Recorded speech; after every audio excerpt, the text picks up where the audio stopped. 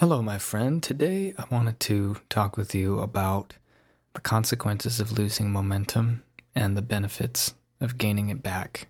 More than anything, I want to talk about how to regain momentum after you've lost it.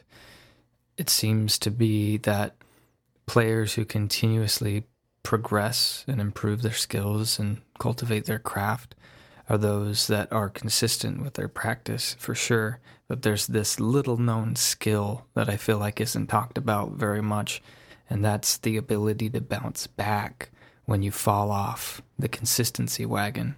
And it's a skill in and of itself worth paying attention to and worth developing, worth intentionally practicing.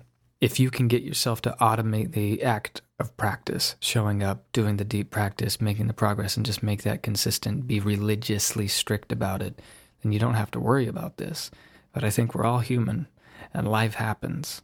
Random events can pull us away from the guitar. We could get a night or two or three of compromised sleep where we suddenly have a newborn baby that we have to take care of, or we are transitioning and moving across the country, or we have a new job or position, or whatever it is. We get sick. There's all these little things that can happen that can cause us to no longer be consistent. And the longer we are not consistent, the more likely it is that it's going to be difficult to get consistent again. We have to motivate ourselves, will ourselves to get back on the bandwagon. My suggestion is there's a way to curtail this quickly, or at least attenuate the tendency to step away and stay away. And one rule that I've found useful throughout my life is to never miss twice. Very simple. I think this was something that James Clear talked about in his fantastic book, Atomic Habits. If you haven't read that book, I can't recommend it more highly. It's pithy and powerful when it comes to habit formation. Never miss twice. You know, it goes in line with the never break the chain philosophy, where you keep a calendar on your wall and you X out the days in which you successfully practice, and you never want to break the chain once you get one going. I think it's highly motivating, but I do believe that it's more motivating when you have physical evidence of it. The more engaged you are in stepping up to that calendar, grabbing a red marker, uncapping it, and feeling that satisfying sound and getting that big whiff of chemicals that come from the marker, and the smell, the sound, the sight, the tactile impressions, all of that helps to embed that behavior in a way that a digital screen doesn't necessarily deliver. It's not that you can't do it. I use some habit tracking apps on my phone, certainly, but it's very helpful to have something printed out in some physical way of moving a pin onto a pad and sticking it in there to signify that you just did the deed that you are so dutifully committing to. So that's cool. Don't break the chain and never miss twice. If you miss once, it's a fluke. If you miss once, it's an accident. If you miss once, it's something that you were forced to have to do for whatever reason, because life gets in the way sometimes. But if you miss twice, that's a habit. If you miss twice, you're creating consistency around comfort. And comfort is way easier to take hold than discomfort. And so the amount of time it takes for you to create consistency and momentum when it comes to practice is probably 3 times the amount of time it takes for comfort to settle in and worm its way into your brain and convince you, seduce you that, hey, you don't really need to practice today. You deserve a break, don't you? And you've been doing so good for so long, you might as well step back. And there is utility to that, so that doesn't make it any easier that the arguments and rationalizations at the back of your mind will give you happen to have some validity to it. Sometimes you do need to step back and take a break. There's a lot of incubative power in that, giving yourself some space to percolate. But when it comes to your commitment to consistency and really wanting to make that automatic, and you wanting to shorten the amount of time in which you do step away, you've got to ignore that advice from your brain and say, okay, not going to miss twice. And even if the next day you only practice for 5 minutes, you just keep that door open instead of shutting it. And that makes a big difference. So anyway, there's a bunch of different ways you can do this. I like to incentivize myself with money. Just telling somebody that I'll owe them money if I don't do my deep practice session, or if I don't wake up at a certain hour, whatever habit I'm committing to that I know is important. It's painful. It's not something that I'm willing to pay for to not do, especially when doing it is really what I'm after. That's the healthy habit that I'm wanting to install. So, of course, I'm incentivized to do it, and it really stings when I don't. And I set it up so that there's no way to weasel my way out of it. I have to pay them via PayPal or Venmo that very day. And there's an app you could use that does something similar with strangers or with friends. It's called Spar with an exclamation mark. Highly useful app, and it's fun and connected. You get to interface with each other through video, and it's free, and it's a nice way to get each other accountable. But I think the most important thing is to realize that this is a skill worth developing in and of itself, so that you don't get set back when life inevitably throws you a curveball. You can rely on some tools and even just a mindset to say, it's not worth it to me to keep this gap going. I'm going to step back on so I can be consistent with my practice again. I know what the consequences are if I don't.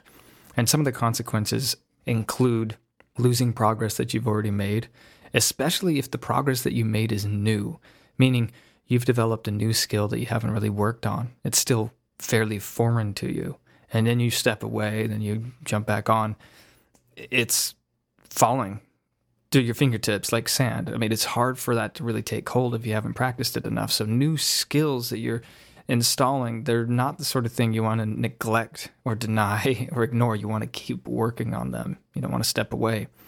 The other thing is new speeds. If you break through with your beats per minute to a level that you haven't reached before, your body and your brain and your motor functions, they take some time to acclimate to that new space. That's you busting through a plateau or something. And if you don't remain consistent and nail that new speed or somewhere near it many, many days and maybe even many weeks in a row, it's amazing how much progress you can lose in a short period of time with the new stuff. The stuff that you're more familiar with, that's just being reinforced and better solidified, and your control and your clarity and your timing is getting tighter. That stuff you usually don't have to worry about so much. But whenever you've been spending a significant amount of time on developing something new, and then you fall off the bandwagon, it's all the more important that you can just jump right back on. Another tool that you can use to get yourself to get back to practicing is to make a list of all of the consequences that you'll have to deal with if you don't. When you look at a list of the things that you stand to gain by continuing to practice, it can also motivate you. That's the motivation of a reward. But if you take a second to look at all of the ways in which you'll be punished in some sense, all of the things that you fear might come to pass if you don't continue to practice, that can be all the more motivating. There's a lot of overgeneralizations suggesting that we're at least twice as motivated by fear than we are by desire. And that makes sense to me simply because fear is what keeps us going. It's what keeps us alive. It's the response we have to genuine threats. So perhaps it's true we're at least twice as motivated by fear as we are desire. So it makes sense to make a list of the dream. This is what happens if you continue to practice and you're consistent about it. These are your goals and aspirations and vision for yourself. This is where you're headed. But it's just as useful and possibly more useful and possibly all the more motivating during these gap periods to have a list of the price you'll pay if you let this gap settle in and you stop being consistent with your practice. So there you go. There's some mindsets that you can adopt that can help you bounce back should you fall off the practice bandwagon. And there are some tools and resources that you can use as well. The biggest thing is to pay attention to that. Pay attention to those lull periods because they're awfully seductive, and it's way easier to remain comfortable than it is to keep pushing yourself. So you're far more likely to habituate comfort than you are to habituate deep practice.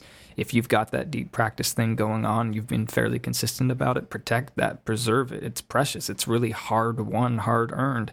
And it's okay if life gets in the way one day, but don't miss twice.